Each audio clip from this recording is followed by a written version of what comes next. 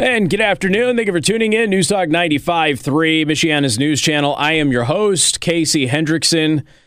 There's a lot to get to today. And yeah, I don't really know how today's going to go. I'll be honest with you. I'm not exactly sure how today's going to go. Amelia's already fallen asleep. I'm half asleep. You know, it's just one of those weird days where it's like the middle of the week, you're kind of tired, and then the kids had a late start today. So when I wake up, the whole house is still black. Kids aren't up. So there's no like noise or argument or anything like that to like get my adrenaline going. So it's a bit of a weird day today. But on top of that, some interesting news. Good, maybe not good. I suppose it depends on who you are. Nikki Haley, we figured that she was going to get into the race. Nikki Haley is set to launch her presidential bid. The rumor is that she'll do it after Valentine's Day as a gift to herself and her cats. So Nikki Haley is expected to announce on February 15th. So I thought that was funny. That was decent. That was decent. So we'll see how that goes. Hogan is still this Larry Hogan dude from Maryland. He still thinks somehow, some way, anybody knows who he is or that he's at all popular. And Larry Hogan is just one of those guys where you have like some establishment East Coast Republicans who are like, no, trust me, you'll be great for the country. We everybody loves you. Nobody knows who this guy is, and the few people who do don't like him. Like he's hated by everybody. Republicans don't like him, conservatives don't like him, libertarians don't like him, Democrats don't like him, leftists don't like him. The only person who likes Larry Hogan is probably the cat that he feeds with some regularity. And I don't even think that he feeds his own cat. Whoever has the misfortune of being married to the guy unhappily is the one who probably feeds the cat. Big news for Representative Jim Banks. He got the endorsement of former President Donald Trump. He has endorsed Jim Banks for Senate in our state of Indiana. So some pretty interesting stuff going on, ladies and gentlemen. But nonetheless, it's going to be a very, very strange day. And we're going to probably bounce around quite a bit, just so you know.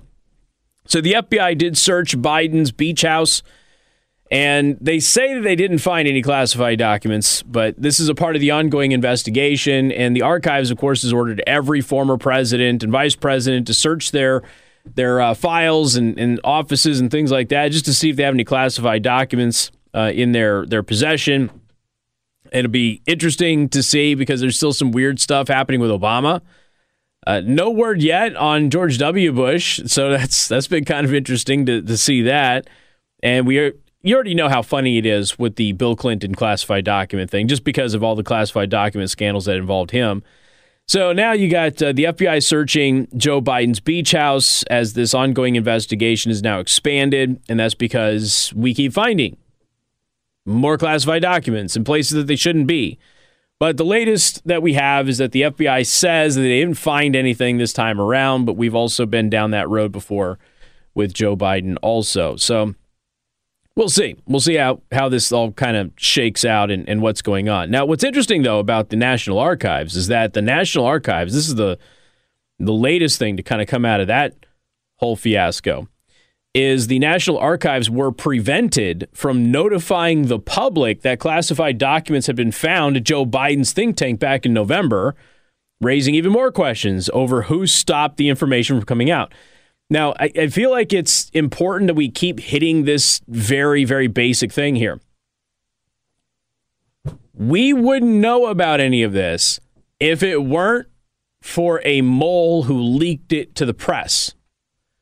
This was all negotiated with the Department of Justice to keep quiet. You and I only know about it because somebody leaked it to the media. That's the only reason. They were going to cover it up. They were going to keep it nice and quiet. They were never going to tell you or me about any of this, and they were going to continue to go after Donald Trump for a mythical, fake, classified document scandal while they buried this one and nobody knew. So much so the Department of Justice, they worked out an agreement to not tell the public. The National Archives was ordered not to tell the public back in November, and it almost worked. I mean, we weren't told for weeks, actually months, technically, that this had actually happened. And then and only then did we find out that the Biden administration was continuing to lie. I should say Biden's people. It's technically not his administration. That Biden's people continued to lie about what documents were found and when they were found, and they were hiding this from the Department of Justice. So the House Oversight and Reform Committee chairman, James Comer, raised the question Tuesday night, claiming that only the two entities that could have given the order are the White House and the Department of Justice, meaning that if you're the National Archives and you've been ordered not to tell the public that, oh, by the way, Joe Biden's got a bunch of classified documents too. Remember, we raised a big old giant stink about Trump. We raised a big old giant stink about Obama not having anything, and now it appears that Obama still does have some stuff. But the National Archives, they were ordered, okay? They didn't make the decision on their own. As the story is developing, they were ordered to not disclose this to the public. And James Comer is saying there's only two bureaucracies in the federal government that have that authority. One is the White House directly, and the other one is the Department of Justice, which goes back to the White House and the Department of Justice working together, coming to an agreement, and saying we're not going to tell the American people that Joe Biden kept classified documents in his garage next to his Corvette. That's a problem. And do any of you even know a Democrat who's like even trying to defend this? And I'm talking about somebody who's actually not just going, well, Trump did the same thing. Forget that, because that's a stupid person. But do you know anybody who's actually going, nah, this isn't a big deal? Because they keep doing these polls and things like that. They keep finding like 30% of the country's like, yeah, it's not a big deal. We don't really care. And I'm just wondering if any of you have actually run into somebody who thinks it's totally okay to do what Joe Biden did. And then as an aside, I mean, have you mocked them relentlessly because they obviously were not going to be okay with what Donald Trump did, because they would be a leftist if they supported Joe Biden in any way, shape, or form on any of this. Despite Biden's... hold on, just did a nice little ad pop up on me there. Despite Joe Biden's team claiming that they had been transparent regarding all of this, of course, is not true. The classified document scandal, new details emerged on Tuesday that the FBI had searched his former offices after the initial materials were found. And we only found out this week that the FBI had searched his office because they kept that search secret. And we just found, was it Monday? Maybe Tuesday? No, Monday. So all of this is just, there's a new angle to this thing almost every single day. Now they're searching the beach house. They're saying they didn't find anything in the beach house, but we've also heard that they didn't find anything previously. And do you even trust the FBI to tell you the truth? That's the other thing, too. National Archives prepared a press release to notify the public of the discovery, but was stopped from issuing it, Comer revealed. There are only two people that could have given those orders, and that's either the Department of Justice with Merrick Garland, that's the Attorney General, or the White House with Joe Biden, that's the former Vice President. So it shows right there that this Department of Justice and this White House is interfering with this investigation. It sure seems that way. I mean, based on the information that we have at this point in time, and it is the federal government, and we are dealing with the political parties here, so it's always a possibility that, maybe there's some extra stuff that we just haven't, seen yet. The latest revelation comes after Comer's panel conducted a lengthy interview with the National Archives and Records Administration General Counsel. That is Gary Stern. Now, Stern informed the Oversight Committee in Congress that he couldn't tell them who gave the order not to release the statement. Why? Why couldn't you tell them that? It's not classified information. It's man. So you go into the Oversight Committee, whose job is to provide oversight. That's the whole point. They can't provide oversight if you don't give them the information that they need. And this is clearly not classified information. Who told you not to release this press release to the public telling them the classified documents were found in Joe Biden's house? And he goes, I just can't tell you. What? That's not a thing. That's not a real thing. If there is an actual national security component to any of this, then maybe they could say that and say, look, I got it into the Intelligence Committee and then we could talk about it. But I can't tell the Oversight Committee any of this. This isn't a real thing at all. I can't tell you who did it. There's only two places where this comes from. Stern informed the Oversight Committee that he couldn't tell them who gave the order not to release the statement. Comer noted yet another double standard in the process of classified documents between this case involving Biden and the one involving former President Donald Trump. And again, the Mar-a-Lago thing, to go into the details of that, you don't need that. If you go on the National Archives website, there's pages and pages of press releases and information about the FBI raid into Mar-a-Lago and Donald Trump's possession of classified documents, he said. This is true. They kept issuing press releases just about Obama because Trump kept bringing up that Obama still had classified documents. And the archives is like, no, we pinky promise, swear that we've gotten every single document out of there. And then we keep finding evidence that maybe they didn't. The archives are coming, no, we're totally sure that we got all those documents back. And now even Obama himself is kind of hinting that he might still have some. All this time. Comer then says there's nothing on the archives website about Joe Biden. Nothing. And this is, again, multi-months old, including finding these stockpiles of documents in unsecured areas that are illegal for him to possess, then not telling anybody about it for an extended period of time, then working a deal with the Department of Justice to not tell the American people about it, having a secret FBI, air quote, raid. Really, it was just the FBI, searching the office without a warrant, so there wasn't a paper trail, right? All designed to keep it hidden from you. And continuously finding new documents after they told us that all of the documents have been found. And then now this. Now the archives, they're not even telling anybody, well, who told them. Sorry, jumbled my words there. They're not telling anybody who told them not to tell the public about the documents.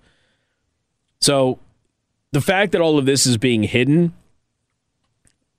is there anybody out there, have any of you actually run into a real human being, not somebody on Twitter, not somebody acting as an agent of China on social media, just a real human being in your office, in your family, or whatever that has said, no, this is totally okay for Joe Biden to have done that? I'm genuinely curious. Go to the live stream and just leave a comment. Let me know. All right, we got a lot to get to today. I'm going to trash on Ukraine a little bit today. I just want you to be prepared for that, since I know a couple of you get an eye twitch when we do it. But I'm telling you, I'm watching a really bad trend in Ukraine. It's not looking good. And they're attacking all of their friends right now, which is not a good omen for the Ukrainian people. We got more coming up. Newstalk 95.3, Michiana's news channel.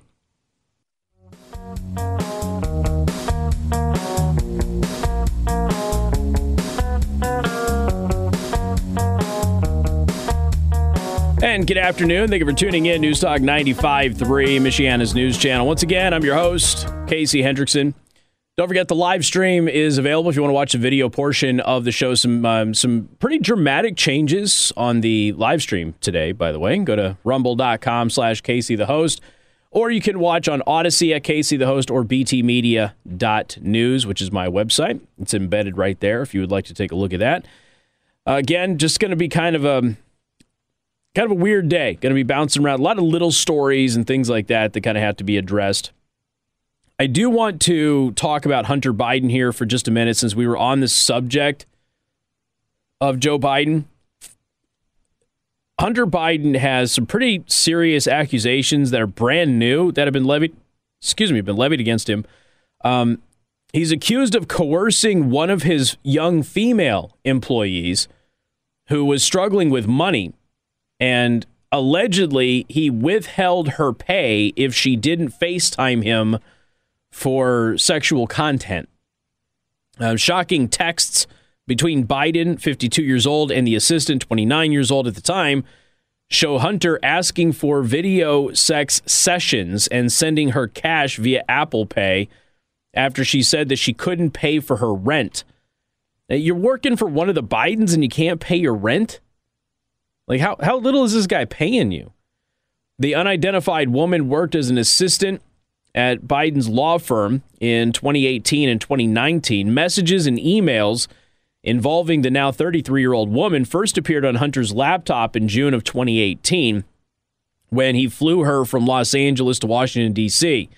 He filmed and photographed her having sex with him around that time and saved the footage on his laptop. Among that footage are the photos of her holding, let's just say, him, and laying naked on the bed, that sort of stuff. Okay, this is all on the laptop, which the FBI and the news media told you wasn't real. In January of 2019, the woman emailed Hunter's secretary asking why she hadn't received her December paycheck.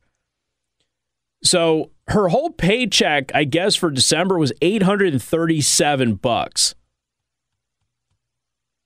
You're working for Hunt. Sorry. Her company health insurance also was not active.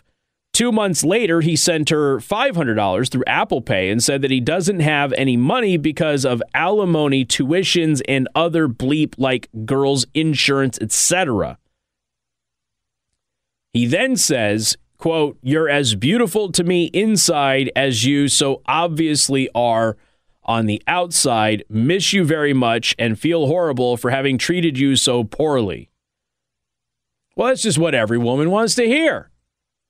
Hunter then invited her to New Hampshire. "I feel so bad for not paying you and treating you so horribly. Why don't you come to New Hampshire so we can diddle?"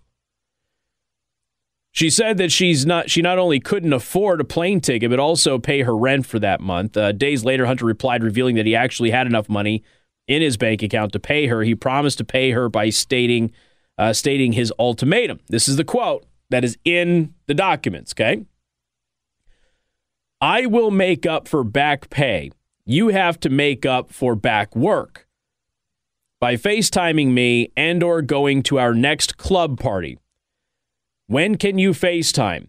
If we FaceTime, the rule has to be no talk of anything but sex. And we must be naked, and we have to do whatever the other person asks within reason." After some coaxing, she eventually agreed. In between those messages, he sent her a total of $2,750.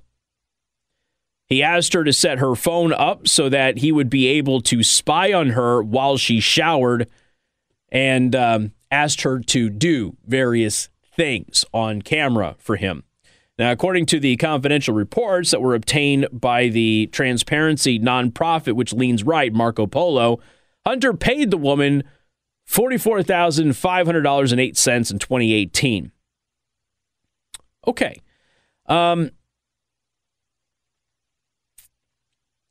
It wasn't that long ago that we had the whole Me Too thing, right? And I'm pretty sure that while everybody pitched a fit about this, I'm pretty sure that left-wing Democrats really pitched a fit about the whole Me Too thing, which was interesting because most of the bigwigs that we caught abusing women were powerful liberal Democrats from the donor class. Why is it this a top story at all? You've got a very influential person. You got somebody that Joe Biden had to wire money to pay a prostitute in a foreign country.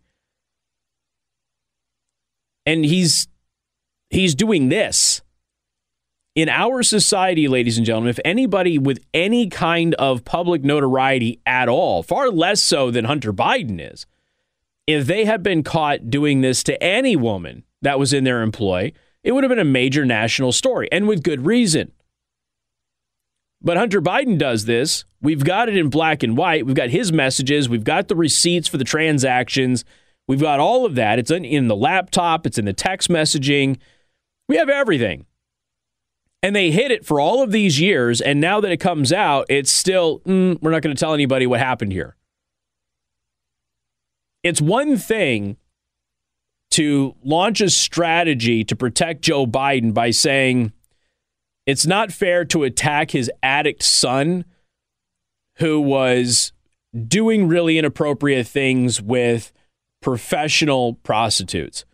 It is a very different thing to stay silent when a woman who could not pay her rent had a man with power over her, withholding her money, putting her in a compromising position, and then using that compromised position that he put her in, well, to get sexual favors from, both virtually and in person. Where's the liberal Democrats and the feminist groups and the womanist groups and everything else that usually donate to the Democratic Party? Where are they on this Hunter Biden story, having complete proof that this guy abused a woman in his employment. Kind of interesting how quiet they are, don't you think? MNC News Time is 3:31. Time to check out Impress Jewelry Creations, creating meaningful jewelry for the moments that last a lifetime. All right. I have to address this because this is, to my great shame for all of you, for some strange reason, Fireball is really popular in Michiana as an alcoholic beverage. And I know people who are big fans of Fireball, not because, it's just what's available or what they can afford, but I mean, like, they love it. This is their drink of choice. If they could have any drink in the world, it would be Fireball. And have you had Fireball yet, Amelia? Yeah? What are your thoughts? It's gross? See, Amelia's 21 years old. She has a more sophisticated palate than anybody who likes Fireball, which includes very prominent elected officials in our area. You know who you are. I will spare you the shame until campaign time of naming names. Look, Fireball is trash. And anybody who likes consuming Fireball is probably not worthy of having in your life. And that's why this story is so hysterically funny. There's no whiskey in mini bottles of Fireball, so they're being sued. And I'm sorry. I think this is hysterical because I know so many people who keep these little bottles around. And I don't know why. I don't know why. It's garbage. You're a grown-up. You should act like a grown-up. Stop consuming your alcohol like you were a 9-year-old kid. I know. Some of you are going to send me some hate mail over that one, but I thought it was funny. Anyway, consumers are suing Sazerac? No wonder it tastes so bad. The name of the company's bad.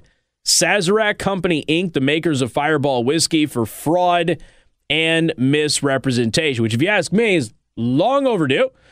The mini bottles of the alcoholic beverage don't actually contain any whiskey. I'm not convinced the bigger bottles do either, but that's neither here nor there. So the smaller bottles, named Fireball Cinnamon, are made from a blend of malt beverage and wine, while the whiskey-based products are called Fireball Cinnamon Whiskey. See the difference? There's an extra word there.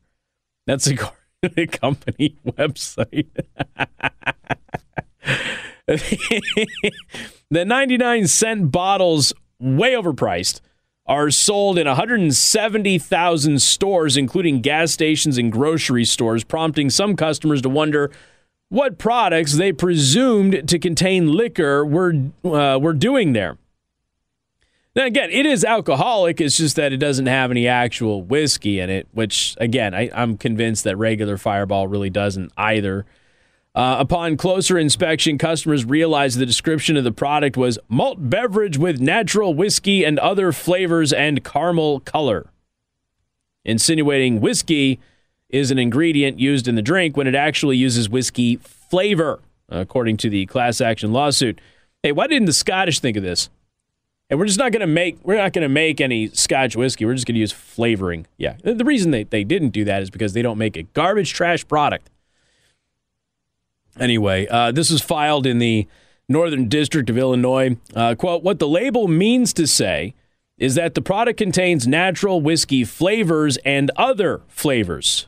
But by not including the word flavors after natural whiskey, purchasers who look closely will expect the distilled spirit of whiskey was added as a separate ingredient. And for the record, I'm just pointing out that, yes, I think that this is a frivolous lawsuit. And the reason I think it's a frivolous lawsuit, because any self-respecting whiskey drinker will not drink this crap. But beyond that, I like seeing this happen to Fireball because they deserve it for what they have done to the liquor market here. I would strongly consider banning Fireball if... I wouldn't. I was going to say something. I'm not going to say it. I'll let it go.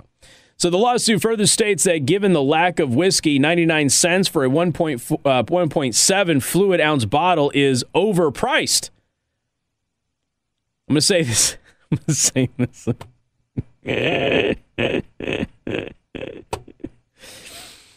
The lawsuit further states that given the lack of whiskey, 99 cents for a 1.7 fluid ounce bottle is overpriced. If it had whiskey in it, it would be overpriced. As I said earlier in the show, 99 cents for Fireball is a ripoff. Seriously question a lot of your morality. Yeah, morality. Your judgment, and lots of other things. Honestly, some of the worst politicians that are in town are really, really big fans of Fireball. And this perfectly explains why they're so terrible at their jobs. Got more coming up. News Talk 95.3, Michiana's news channel. 49 Senate Republicans and Joe Manchin, who's not a Republican, have moved to scrap the ESG retirement rule from the Biden administration. And this is pretty darn good. 49 Senate Republicans and Senator Joe Manchin, Democrat of West Virginia, unveiled a resolution that would eliminate former Vice President Joe Biden's ESG investing rule, which may politicize 401ks. It's not may, okay? There's an ESG investment rule. It will politicize your 401k. Biden is jeopardizing retirement savings for millions of Americans for a political agenda, said Senator Mike Braun, Republican of Indiana, again running for governor. That's what he told Fox News Digital. Braun and Representative Andy Barr, Republican of Kentucky, led the disapproval resolution.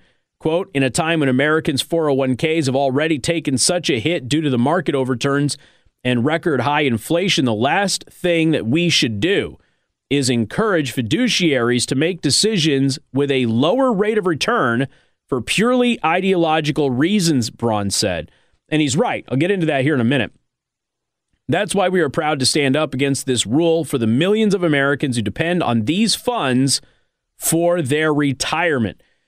So the Department of Labor is, of course, administering this rule. The Biden administration unveiled it. The proposal would go in effect on January 30th. When was this? Was this published? January 30th next year, I guess. Okay, they don't give a year here, but it was published today. That would allow retirement plan managers to consider environment, social, and governance, ESG factors in investing decisions. Now, ESG investing is the latest vector through which Wall Street, financial conglomerates, and the government can force corporations and, by extension, American investors to adopt social issues that they would otherwise not support. This includes combating alleged climate change, diversity requirements, and other leftist values. Now, I was a part of a recent Heritage Foundation event in town. It was put on by Indiana Call to Action. Their website is incalltoaction.com. They've got an event coming up on detransitioning, by the way. So I was a part of that, and we brought in some experts on ESG to kind of talk about what ESG is, how it affects businesses, how it affects you, the American consumer, and that sort of thing. This is probably the most dangerous thing in our society right now. And I know that there's going to be a lot of you will be like, drag queen stuff and pornography in the classrooms and things like that. And those are all very valid points. ESG is worse than all of them. Some of you will be like, oh, yeah, the climate agenda and everything else. Well, ESG is worse than all of them. Black Lives Matter. ESG is worse than all of them. Because ESG is all of them and then additional stuff, but there's monetary policy tied to it. There are businesses, and luckily the battle against ESG is actually being won by, normal people who are not insane. So a lot of states are basically saying that we're not going to put money in a bank or a financial institution if they adhere to ESG. So some financial institutions, some banks, a lot of the big national banks, if you're a business and you're trying to get a business loan, they won't give you a business loan unless you're investing in fighting climate change or you're investing in racial or gender requirements in your work and that sort of thing. So if you don't do the things that they want you to do, they won't give you the money. It's not because your credit isn't good. It's not because your business plan is bad or anything like that. It's purely about social issues and this nonsense leftist agenda stuff. So a lot of states have basically said, we're not going to put state money, we're not going to put in government money in financial institutions that have an ESG philosophy. And what's happening is actually there's been several banks that have dropped the ESG agenda. Now, with that said, BlackRock is probably the biggest peddler of ESG in the entire world. And BlackRock is losing money. They're firing people. They're losing tons of money. There is a non-ESG investment fund that is out there that is way outperforming its competitors, and it's outperforming the market. Its ESG is purely designed to force the economy to invest in things that nobody would actually want to invest in. Now, imagine them tying your retirement to garbage green energy initiatives. And if the green energy initiative fails, your retirement account takes a major, major hit. And it's not because of a normal risk of investment. It's purely because you had no choice. There are people who have lost their bank account simply because their entity did not engage in ESG, and the financial institution decided that, well, okay, then you can't bank with us. If you don't embrace ESG, then we can't have you as a customer. And so they're closing bank accounts because of this thing. It is really, really bad. But because more and more states are divesting from ESG financial institutions and more businesses and individuals are seeking out ways to avoid ESG because they don't want to support causes that they're, again, philosophically opposed to, what's happening is the federal government is trying to now require that your retirement benefits be invested in ESG entities. And you wouldn't have a choice in the matter. So we've got these Republican senators and one Democrat, Joe Manchin, saying, yeah, no, we're going to go ahead and try and stop this. So good for them. Hopefully they are successful. Right now, they are at least 2 votes short, but it's a good start. We got more coming out. Newstalk 95.3, Michiana's news channel. Don't forget, you can listen live at 953mnc.com. You can download the free 95.3 MNC app or activate the Amazon Alexa skill or Google Home and all of that stuff. You can also watch the live stream by going to rumble.com/Casey the Host or Odyssey at Casey the Host and btmedia.news, where you can also get the podcast and the Daily Show prepping conservative news every single day. And good afternoon. Thank you for tuning in. Newstalk 95.3, Michiana's news channel. I'm your host, Casey Hendrickson. The Fireball fangirls are so desperate to discredit me that they're now pulling out that I'm not the hugest fan of Chick-fil-A. Okay, that doesn't change the fact that you still like Fireball, and it's indefensible. I'm at least consistent in not being a fan of chicken. Right? I have chicken in very small quantities. There's a very limited number of ways that I can consume it. I have a very specific recipe when I make my own chicken, and it can only be used for thighs. So, yeah, I don't know. But it is funny. It is funny watching everybody like, no, it's not us. It's weird. You don't like Chick-fil-A. Whatever makes you sleep better at night, you still consume Fireball. Anyway, I forgot to get to this story yesterday.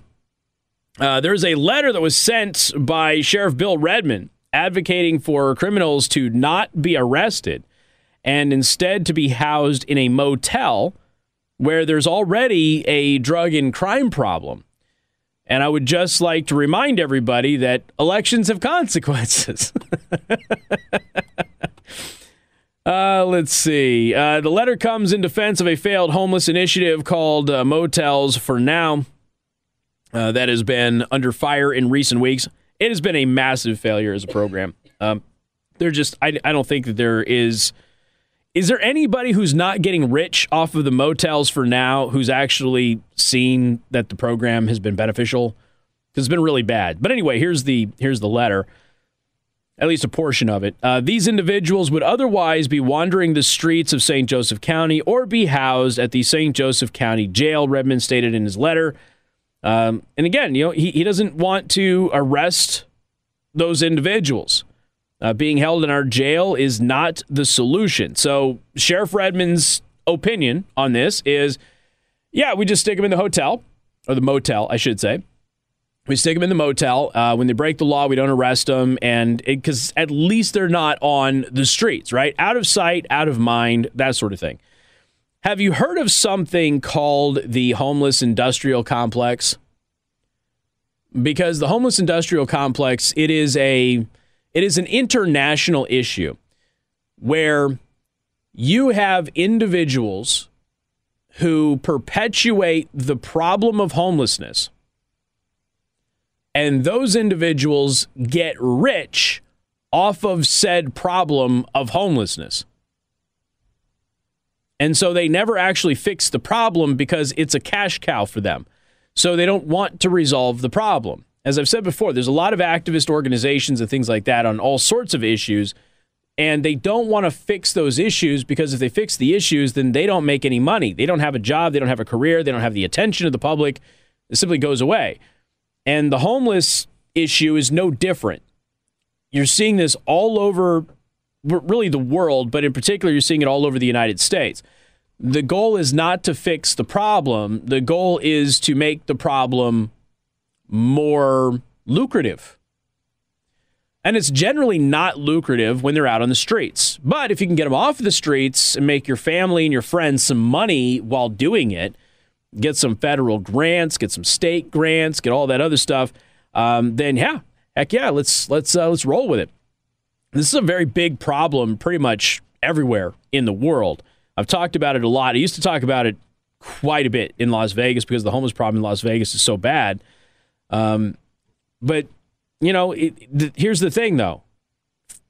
If I point out that a lot of these so-called homeless advocates are really advocates for keeping the homeless number high because they make a lot of money off of it, I get attacked for not wanting to help the homeless. And then if I try to go the tough love route, then I get attacked for trying to harm the homeless. And then there's a whole host of other arguments that kind of go with it. There are people who just think that all of the homeless people are drug addicts. There's a large problem with drug addicts. Don't get me wrong. That is certainly an issue. Mental illness is probably one of the biggest factors in homelessness, for perpetual homelessness, I should say. And so it's you're really darned if you do, darned if you don't. It doesn't matter what you say. Somebody's going to be angry at you, and inevitably it'll be taken out of context and you'll be attacked for it. The reality of the situation is a lot of people who claim to be helping the homeless are actually making the problem worse. And if you point it out, you're the worst person in the world for pointing it out. I know I told the story about this woman who made the sandwiches for the homeless in Las Vegas. And the only reason I bring it up is because that was a national story. Because the homeless were moved away from the Capitol building. They were actually, the Capitol building in Las Vegas, you come out, you have a sidewalk, and right across the sidewalk you have a park. And it's just like a little park. It's like, I don't know, half an acre, quarter acre, something like that. Just a little park. It's just it was designed to be an area where if you're near the Capitol, you can go outside, sit on a bench, there's some birds, get some sun, and just, be out in so-called nature. Well, they all moved over. The tents literally covered 100% of that little park area. It's more of a courtyard than a park, but the tents covered it. And then they were going to the bathroom all over the sidewalk as people had to go into the government building to do their business. They were doing their business on the sidewalk and the steps to the government building for people to do the people's business. And eventually what ended up happening is the mayor said, all right, enough is enough. And he cleaned them out. And he moved them, quite a ways away.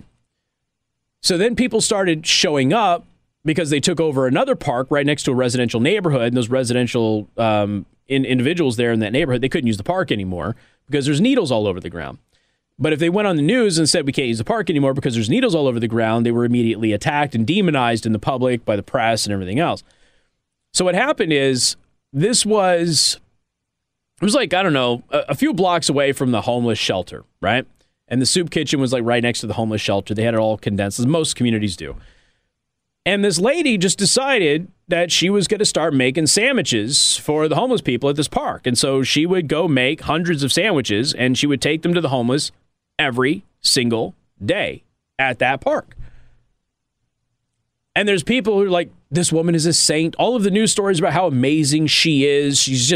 She's doing the thing that the mayor wouldn't do. You know, the evil mayor, Oscar Goodman, wouldn't care for the homeless people and all of that stuff. And, you know, here's little old me saying, no, she's making the problem worse. Whoa, man, the media firestorm that happened as a result of that. Now, I also did a regular hit on Channel 13 News at the time, too. So I did my radio show, which was one of the top shows in the community, and then I was on the cable, not cable news, but I was on the network news in the 6 o'clock hour. And so, I go on like, she's making the problem worse. And the reason she's making the problem worse is because the homeless all know that they can get free food there. So they're going to get free food there, and they're not going to go to the homeless shelter or any of these other aid facilities and actually get any help.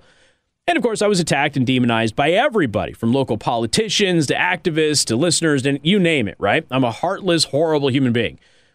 It was shortly after that I started making jokes about grinding the homeless up and using them to fill in the potholes, which was never a serious thing, but it was purely meant to tweak people. But this is one of the reasons when I tell you I can never get elected to public office. I'm sure there's a clip of me talking about grinding up the homeless and using them to fill in potholes somewhere. So this thing ends up, it gets really blown out of proportion. And then lo and behold, about a week later, the stupid homeless population in that park almost doubled. Why? Because there's a lady who makes sandwiches every day. So then now other people started coming to take the burden off of her, and they're making more food. So now the homeless population is growing. None of the people in this residential neighborhood can use the park that the taxpayers paid for, that is supposed to be a space for them, for their kids. They can't use the park.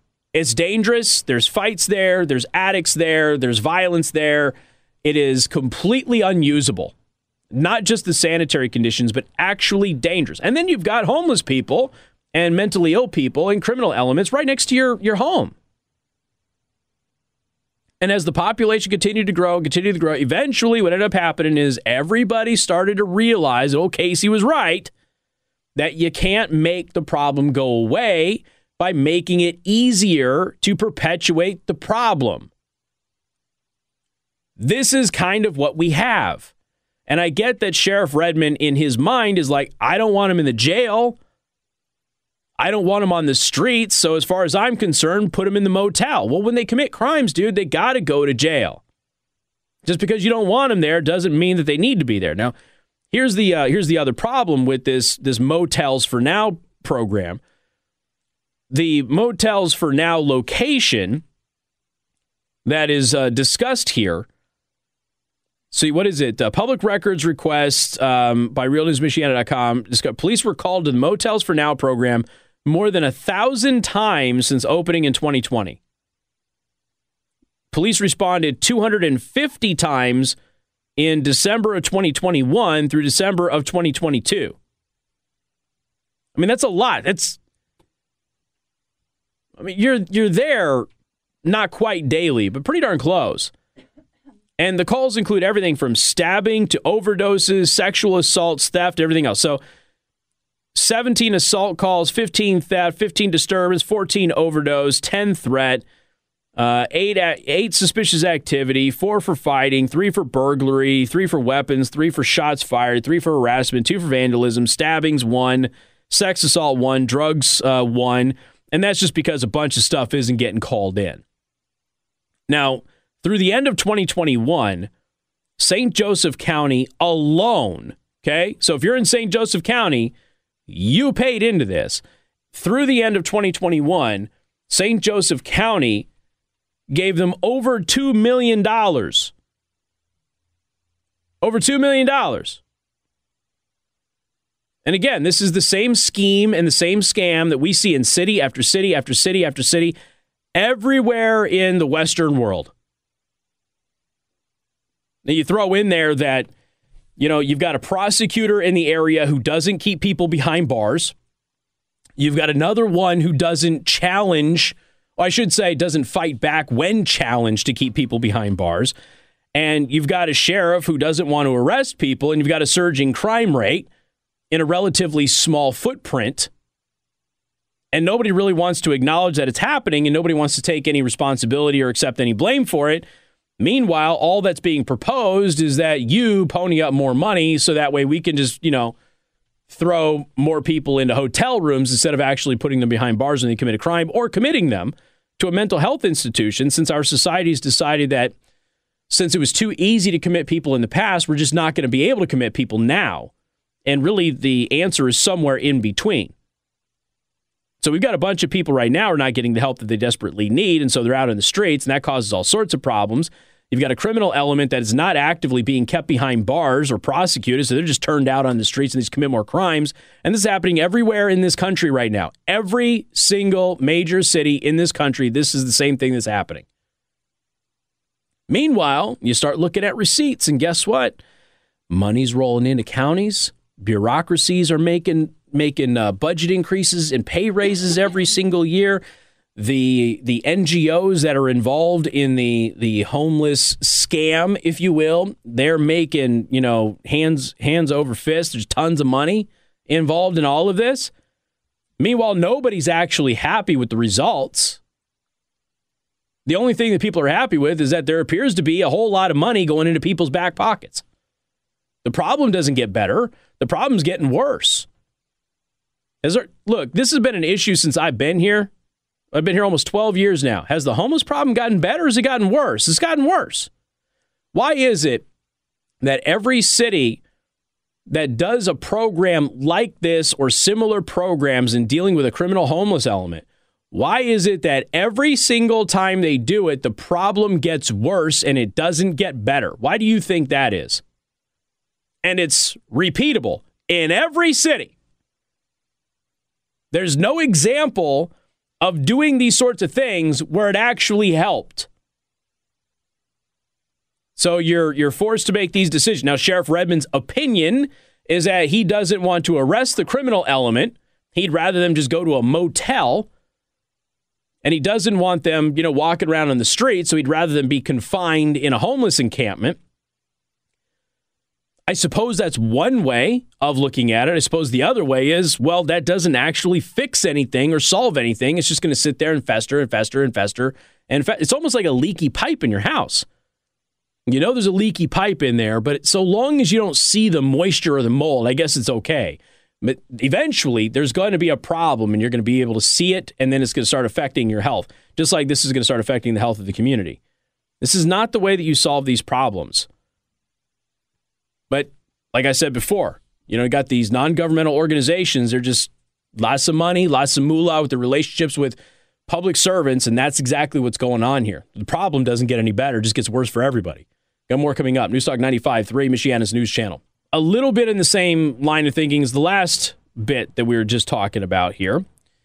This is in the Washington Times. Tens of thousands of federal employees stole taxpayer money. They did this by filing bogus, fake, fraudulent pandemic loan requests. And I know that we and others have been talking about the pandemic fraud from really the very beginning. We started to see signs of fraud the moment the first applications were being submitted. But it just got to the point where the federal government was just dole it out to everybody. We'll sort it out later. Remember when I tried telling you when Michigan had that issue that Michigan was going to be one of the many states that was going to go back and they were going to take their unemployment benefits back? So they were going to overpay you, but you were going to have to pay that money back at one point in time. And then they did it. They did it intentionally. It was designed to secure pacificity. Yeah, there we go. And election votes by giving you more money than you were actually supposed to get. And then after it was all over with, they're like, oh, yeah, by the way, we overpaid you. Give it back. And then you're like, well, I can't give it back. I don't have any work. You're not letting anybody go back to work. There's no jobs. And they're like, well, we'll just, seize assets or put a lien on any property you have or whatever. So, in fact, I just got a bill from the state of Michigan. I haven't lived in Michigan in like 4 years. I just got a bill from the state of Michigan that I paid like 2 years ago, and they're still trying to collect on something that's been paid. So the state of Michigan right now is a mess. I got to send them the receipts and prove that it was paid and everything else. So tens of thousands of federal employees stole taxpayer money by filing bogus pandemic loan requests. Joni Ernst, who is a senator, wants all of them fired. Quote, I hope this money can be recovered. It can't. And to deter those who might ever think of trying to do this again in the future, those who abuse the public trust will have their federal employment terminated, she said. Now, she's a Republican from Iowa, but she's Republican light. We'll say that. Let's see. In a letter to Michael Horowitz, the Inspector General, this is what she said to everything. Now, Michael Horowitz is kind of like a famous Inspector General, but he's leading up the Pandemic Response Accountability Committee, so this is kind of his thing right now. The employees were flagged by the committee's Pandemic Analytics Center of Excellence, a data-driven attempt to sniff out fraud in the trillions of dollars of pandemic assistance that the federal government has paid out over the past 3 years. Now, anything happens with you as a non-federal employee, the government will get their money. They'll just go right into your bank account and take it. When it comes to federal employees, it's weird how you never hear about a follow-up to that. You never hear about federal employees who commit this type of fraud ever actually having to give that money back. And they never lose their job because of the union. So just so you understand, I mean, this is, millions of dollars of your money gone. Just gone because of fraud. And right now, you got a couple of people raising a stink about it in Washington, D.C., but by and large, nobody's really concerned with it. One entire political party is completely not concerned with this at all. I'll give you an idea who that is. MNC News Time is 4:32. Time to check out Impress Jewelry Creations, creating meaningful jewelry for the moments that last a lifetime. And good afternoon. Thank you for tuning in. News Talk 95.3, Michiana's news channel. I am your host, Casey Hendrickson. Do you want to thank R&B Car Company, locations in South Bend and Warsaw. R&B Car Company are your used car experts. You can find them online at rbcarcompany.com. All right. Live stream, by the way, rumble.com/Casey the host, or Odyssey or btmedia.news, Odyssey at Casey the host as well. So this is, I've told you before, like I see some patterns in what's happening with the government of Ukraine, and I don't like it. I see all of the historic and traditional patterns of a very tyrannical regime. And as I've said before, I can, while I disagree with some of the stuff that they have done, I can at least understand fighting for your survival, why you would be desperate enough to do it. But I told you early on, once it was discovered that the United States themselves were lying to Ukraine about joining NATO, and were really at the early set of the conflict, just kind of leading Ukraine on and really just playing Ukraine and using them as a pawn in their geopolitical struggle with Russia, that Zelensky was going to get to a point where he was going to hate the West. And he really did kind of get to that point pretty early on. He was furious. He didn't like how he had been played, how he'd been lied to by NATO, the United States, and others. But at the same point, he didn't have an alternative. So he needed the West. He needed their money. He needed their economic sanctions against Russia. He needed their weapons more than anything. He needed all of that. So I believe that Zelensky saw an opportunity to get equipment, training, experience, build up his forces, not just to fight Russia, but also for whatever may happen in the future. Because, they're saying that Ukraine is on a fast track to join NATO. Maybe not. They're trying to fast track this thing in the next 2 years. But the things that I'm seeing in the Zelensky regime are far worse than the stuff that came from the regimes before him. And he was supposed to be the reformer. He was supposed to be the one who was going to fix this. And I'm concerned that it's going to go the other way.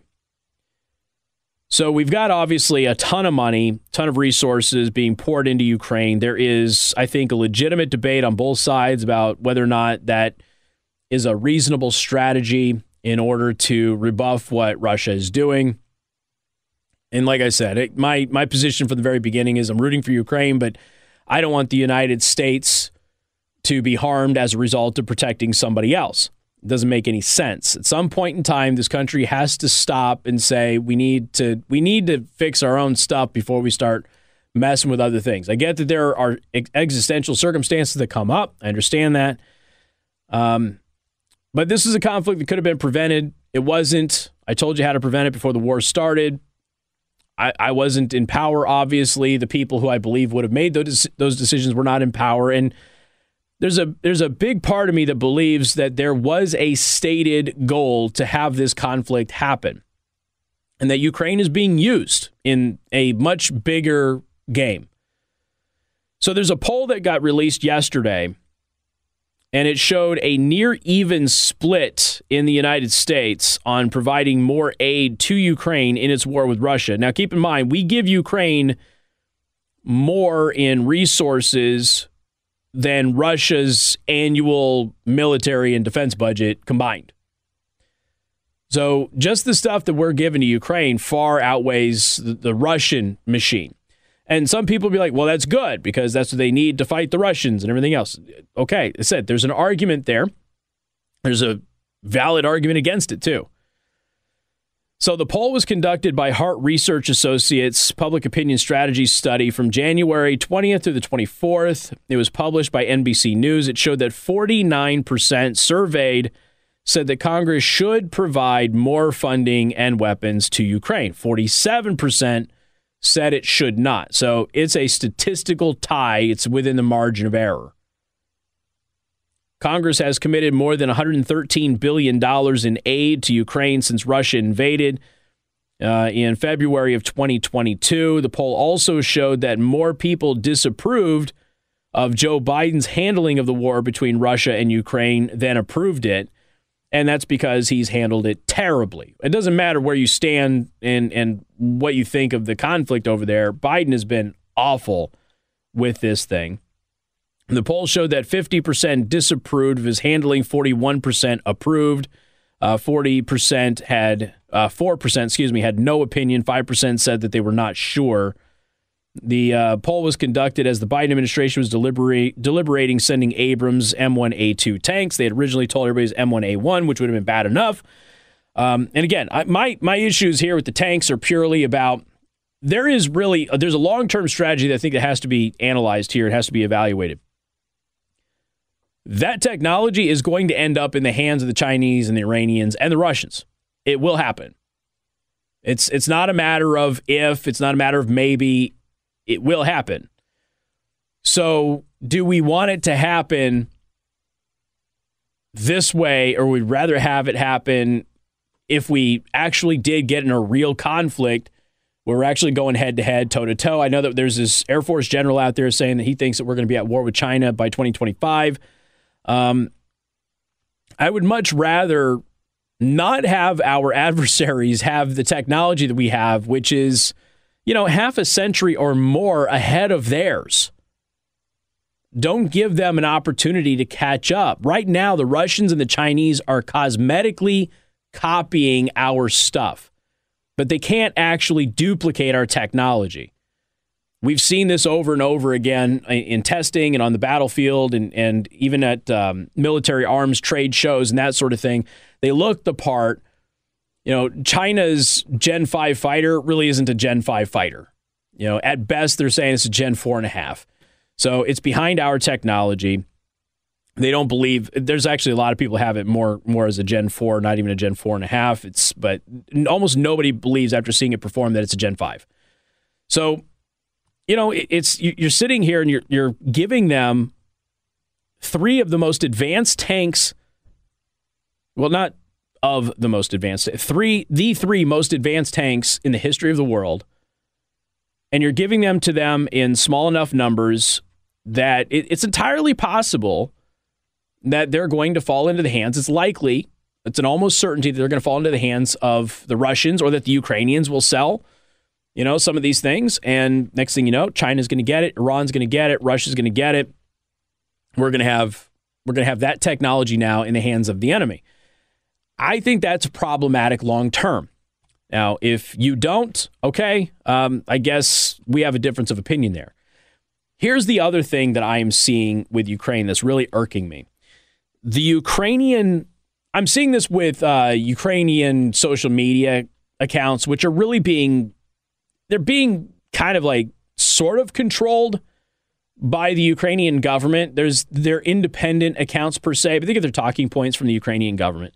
There's a lot of big ones, Telegram, Twitter, that sort of thing.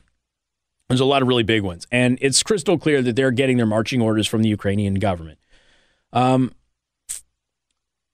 They attack everybody who helps them. Like, they hate America. They hate Elon Musk. They don't like a lot of the Americans who stand up and support them. And their main reason over and over and over again is everything you've done for us is not good enough. You owe us more. It's the behavior of a spoiled child. And I'm seeing this not just from random Ukrainians. I am seeing this from their actual government officials.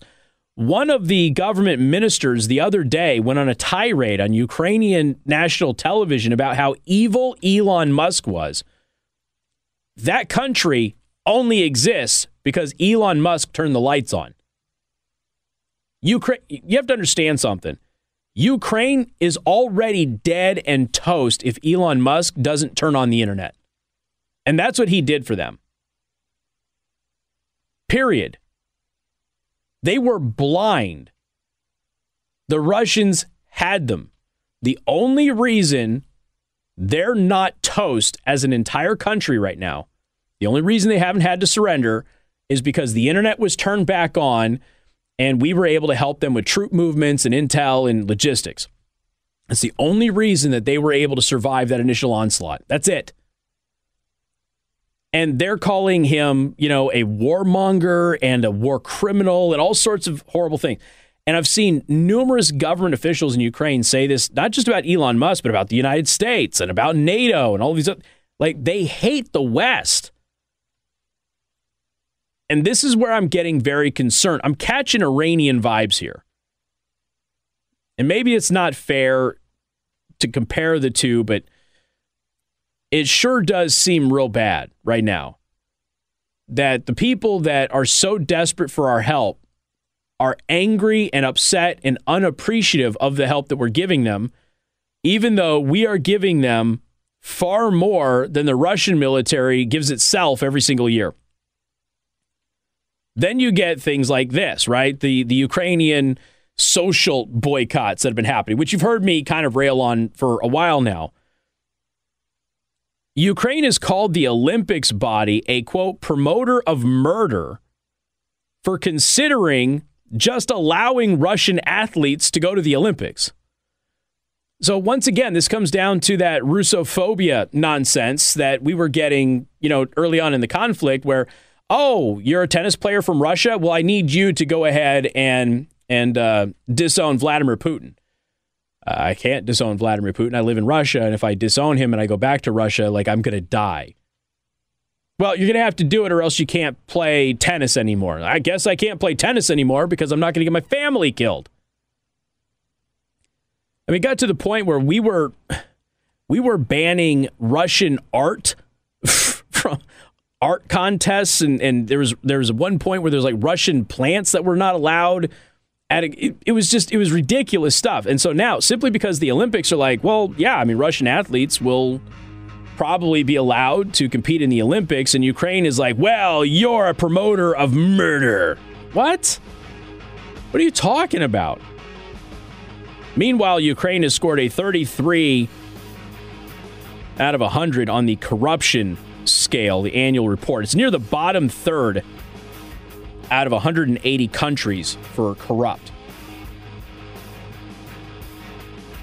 This is not a good sign.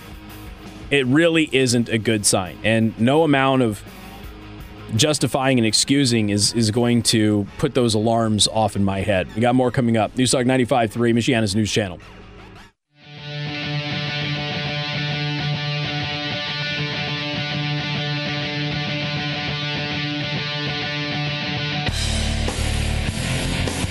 And good afternoon. Thank you for tuning in. News Talk 95.3, Michiana's news channel. Once again, I am your host, Casey Hendrickson.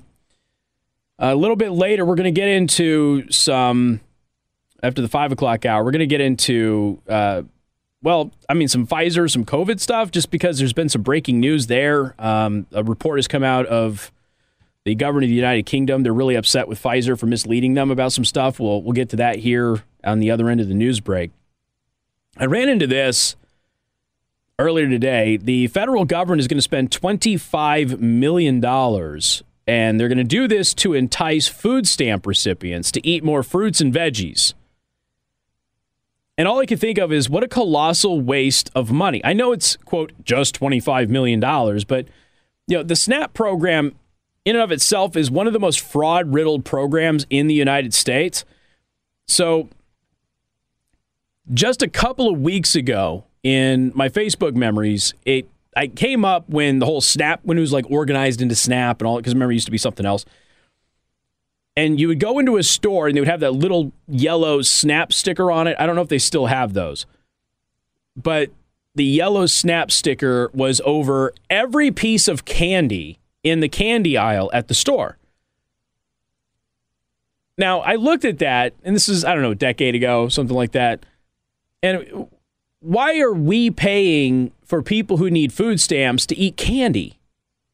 Food stamps is because you can't afford your normal food. So you need food to survive, not for luxury items or anything else. Do you remember the stories that went viral a few years back about people who were buying lobsters and filet mignon, things like that with their food stamps and the whole food stamp exchange thing, which they thought they were going to be able to fix with the debit card situation? That hasn't worked.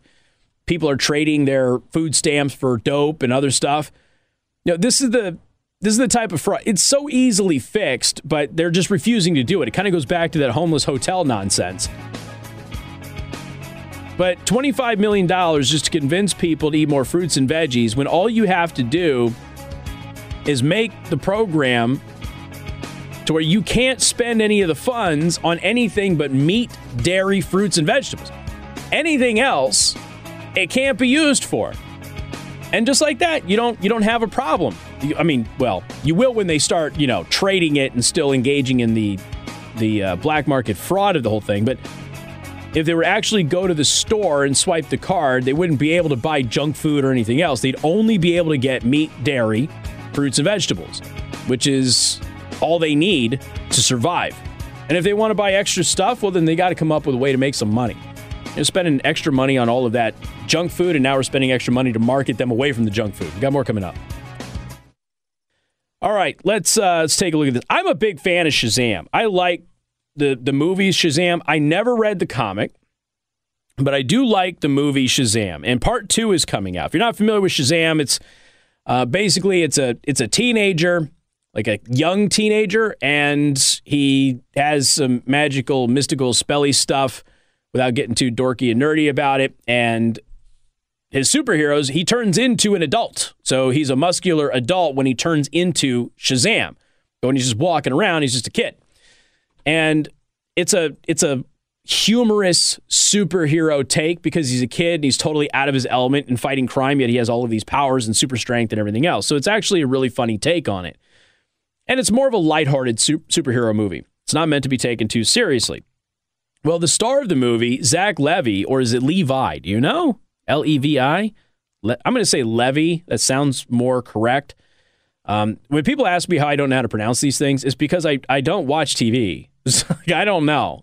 I know his name is Shazam. That's it. I don't even know his non-superhero name in the movie. So I don't often hear people's names get pronounced unless I actually go out and look for it. So I'm going to say it's Zach Levy, but I don't know if it's Levy or Levi. So Zach Levy, he said something on social media the other day. Part 2 of Shazam is getting ready to come out. Looks good. I'm going to watch it.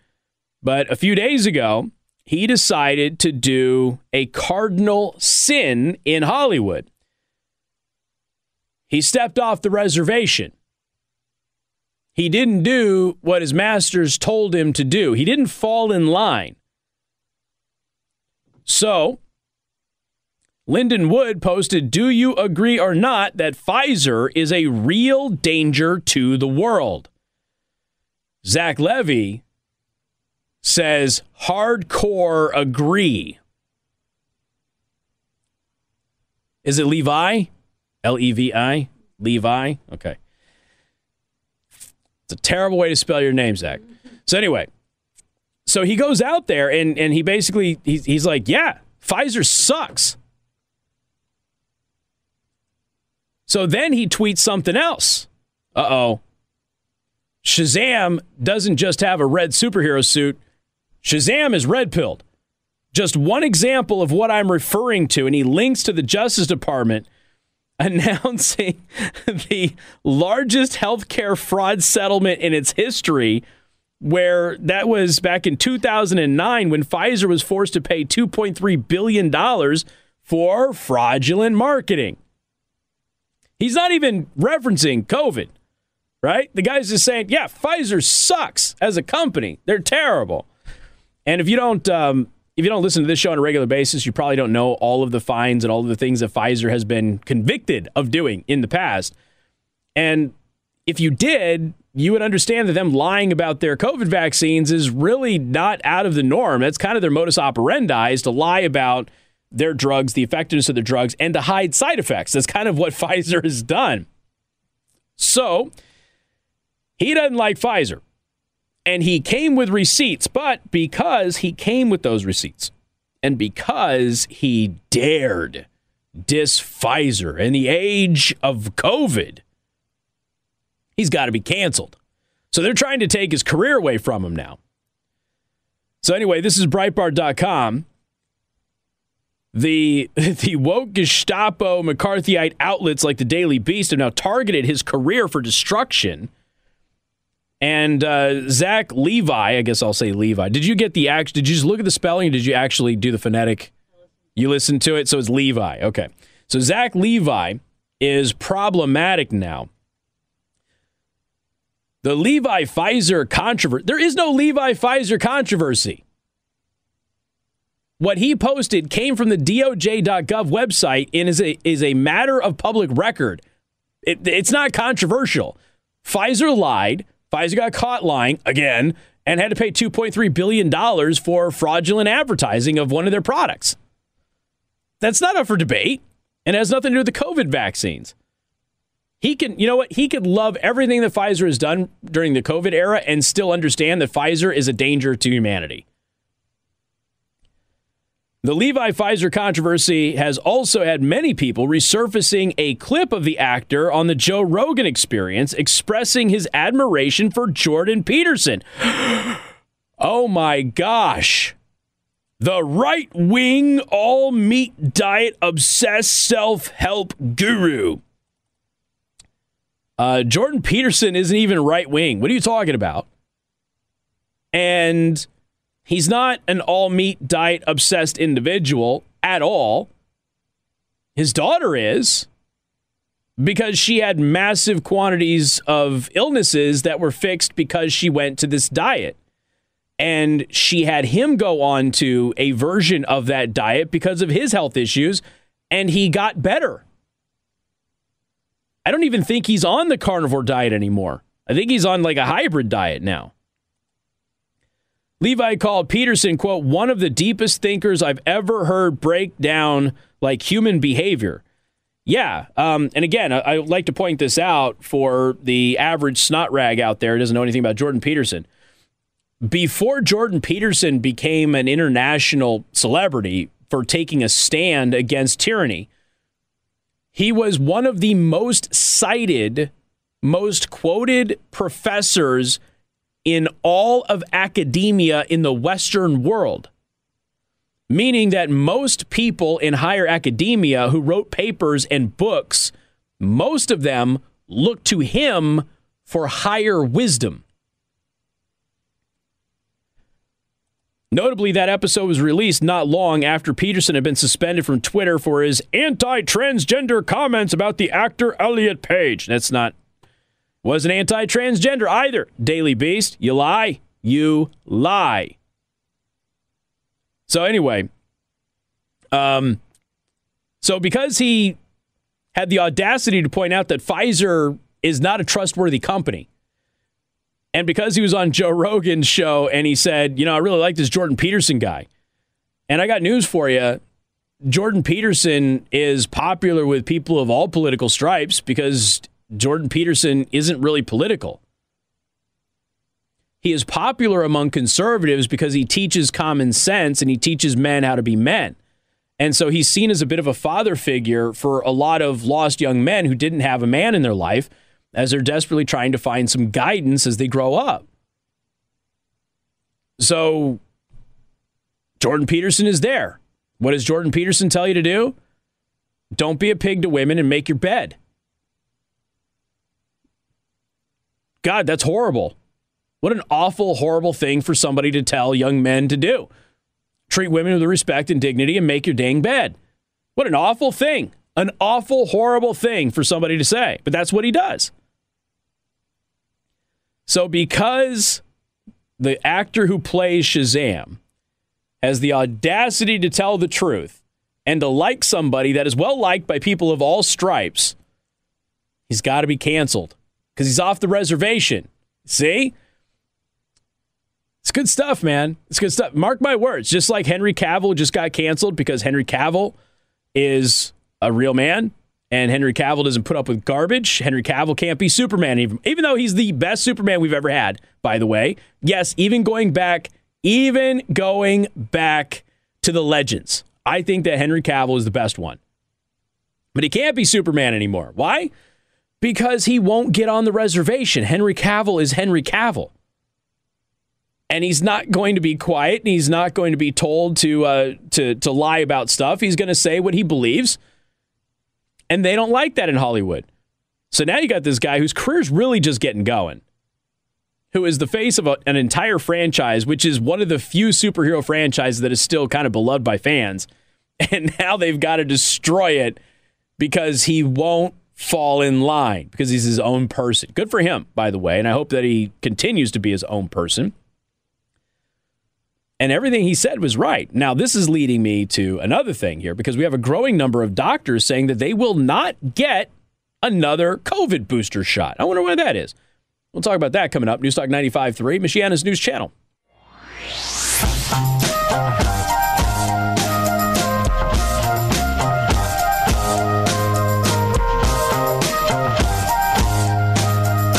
And good afternoon. Thank you for tuning in. Newstalk 95.3, Michiana's news channel. I am your host, Casey Hendrickson. Don't forget to follow me on your favorite social media network at Casey the Host, CASEY. All right, so a growing number of doctors say that they will not get the COVID-19 booster shots. We're up to like booster 18 or something like that now. A growing number of doctors say that they will not get the COVID-19 vaccine boosters, citing a lack of clinical trial evidence. I have taken my last COVID vaccine without RCT-level evidence. It will reduce my risk of severe disease. As Dr. Todd Lee, an infectious disease expert at McGill University, on Twitter, Lee was pointing to the lack of randomized clinical trials resulting for the updated boosters, which were cleared in the United States and Canada in the fall of 2022. Lee, who has received 3 vaccine doses, noted that he was infected with the Omicron virus variant, and the vaccines provide little protection against infection, and described himself as a healthy male in his 40s. And he's not alone. Remember, there are several studies that show the more boosters you get, the weaker your immune system is to fight off COVID. So there's a running medical theory here that you can actually put yourself in greater risk by getting more of these boosters. Now, you got what's his bucket, Joe Scarborough. And he's mad that everybody pointed out that he had 3 shots and then he went down with COVID for 3 months. And he's like, I wish I had my 4th shot. It probably would have been worse, man. It looks like the spike protein was messing with your immune system. Dr. Vinay Prasad, a professor of epidemiology and biostatics at the University of California, San Francisco, also said that he would not take any additional shots until clinical trial data became available. I took at least 1 dose against my will. It was unethical and scientifically bankrupt, he said. Allison Krug, an epidemiologist who co-authored a study that found teenage boys were more likely to suffer heart inflammation after COVID-19 vaccination than COVID-19 infection, recounted explaining to her doctor why she was refusing a booster and said that her doctor agreed with her position. And this is the thing that I was able to tell you throughout the pandemic. There were far more people in the medical field that agreed with people like me and like many of you than did public health officials.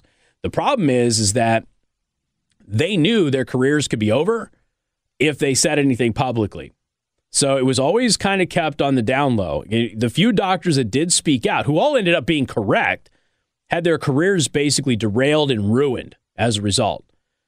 So a lot of doctors kept it real quiet, and they would only tell certain patients or people that they knew were on their side how they really felt about it, because they were just trying to save their careers. And if somebody was genuinely concerned, they would offer advice. If somebody was pro-vax, vax, they would give them the vax. If somebody wasn't vax, they wouldn't give them the vax, and they would just do their job. They just didn't speak out. Then you've got this. The Pfizer CEO made misleading statements on the vaccination of children against COVID-19. This is according to a watchdog in the United Kingdom. This is yet another example of Pfizer being caught lying to you. Pfizer CEO Albert Bourla, a veterinarian, has made misleading and unsubstantiated statements on the merit of giving COVID-19 vaccines to young children, according to a case report that was published by UK pharmaceutical watchdog on January 27th. During an interview with the BBC published on December 2nd, 2021, Bourla was asked whether he believed it was likely that 5 to 11-year-olds in the UK and Europe would be vaccinated against COVID-19 and whether it was a good idea. We played you bits of that interview on this show. The interview was published after the U.S. Food and Drug Administration authorized the use of Pfizer's COVID vaccine for young children. But the UK's medicines regulator, the Medicines and Healthcare Products Regulatory Agency, or MHRA, did not approve the product for the same age group until December 22nd of 2021. So 20 days later. While acknowledging that it was up to the UK authorities to decide whether or not to approve and deploy the vaccines, Bourla replied, "I believe it's a very good idea." Of course you do. It's going to make you tons of money. He cited disruptions in education and the potential of developing so-called long COVID, saying, "So there is no doubt in my mind about the benefits completely are in favor of doing it." Only that's not true. It's not what the research shows. Well, following complaints from Us for Them, a children's welfare campaign group founded in response to the lockdowns, a panel from the Prescription Medicines Code of Practice Authority, the PMCPA, ruled that Bourla's statements breached a number of rules in the Association of the British Pharmaceutical Industry. They have a code of practice in the ABPI, and he breached those. After Pfizer appealed against the ruling, an appeal board upheld 5 counts of breaches of 3 ABPI codes that require information and claims to be accurate, balanced, capable of substantiation, not raising unfounded hopes of successful treatment, and not be misleading with respect to the safety of a product. So the PMCPA described Bourla's statements as being of a, quote, strong, unqualified nature. It also said that they inferred that there was no need to be concerned about potential side effects of vaccination in healthy children age 5 to 11, and that the implication was, quote, misleading and incapable of substantiation. Now, keep in mind, Europe is kind of getting red-pilled on this because Pfizer executives were forced to testify in Parliament for the European Union, and at Parliament, the Pfizer executives testified under oath that Pfizer lied to everybody about the vaccines not being able to prevent the spread of COVID. So there's a lot of people in Europe right now going, excuse me? And let's not forget, the UK keeps much better data tracking on who are vaccinated, who's not, who gets hospitalized, who's not. And for the better part of a year now, people who are hospitalized with COVID are vaccinated. The people who are not being hospitalized are the people who are not vaccinated.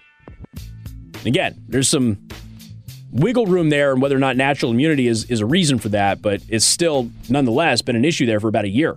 So they're starting to see some trends that they don't really like, including dishonesty and admissions of dishonesty by Pfizer executives. MNC News Time is 5:31. It's time to check out Impress Jewelry Creations, creating meaningful jewelry for the moments that last a lifetime.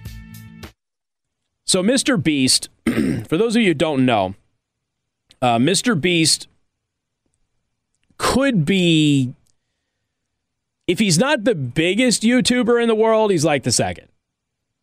And he's a business mogul. He's also a philanthropist and all around generally pretty nice guy, right?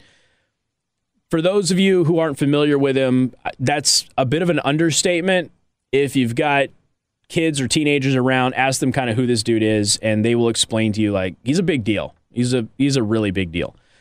And he decided to do another great thing here recently. Now, a lot of the stuff that he does, because he's a content creator, is, it's filmed and that sort of stuff. And he's known for going on other very, very small streams. People are like just, grinding away, trying to make it and donating large amounts of money to them and helping people start businesses and that sort of thing. It's, he's just all around pretty nice dude. So Jimmy the Beast Donaldson, who's Mr. Beast, he funded 1,000 10-minute surgeries. Now, these 10-minute surgeries restored the vision of the people who were operated on. Now, this is, just think for a second what it would mean to somebody who has their vision gone, but it's correctable. They have no way of correcting it. And then you have just some guy you've never met come in and like, I will pay for you to see again, just because I want you to see again. He did this for 1,000 people. Not only are we helping people in America, but we're also going to other places around the world, he said. Now, this is an 8-minute video documentary that he uploaded. I wanted to provide this surgery to as many people as possible. One of the local news outfits actually smuggled a camera into North Korea many years ago and documented Western doctors going to North Korea and curing cataracts because it's a huge problem in North Korea. And Western medicine, of course, has a cure for it, whereas North Korea does not. So anyway, in 2 days after uploading this thing, it was viewed more than 61 million times. Now, his channel has 131 million subscribers. Okay, that's it. He's a big deal. Mr. Beast is a 24-year-old North Carolina native. He ranks among the most viewed and highest paid YouTube creators, according to Business Insider. The standout showman began posting to YouTube when he was 13 years old. His mother kicked him out of his childhood home at 18. And he's a self-made, ultra-rich guy. So he worked with an organization called C International to make the surgeries happen. C International's network of volunteer doctors worked with Mr. Beast as they do other humanitarian leaders who are dedicated to eradicating preventable blindness. So he funds 1,000 of these surgeries, which only take 10 minutes. And you know what happened to him? He's been attacked relentlessly by left-wing crazy people. All he did was help 1,000 people be able to see and document it so people knew what was happening in the world. And he's been relentlessly attacked by subhuman scum. If you can't even cure blindness and have people say nice things about you, what hope is there for humanity? Got more coming up. 95.3 MNC.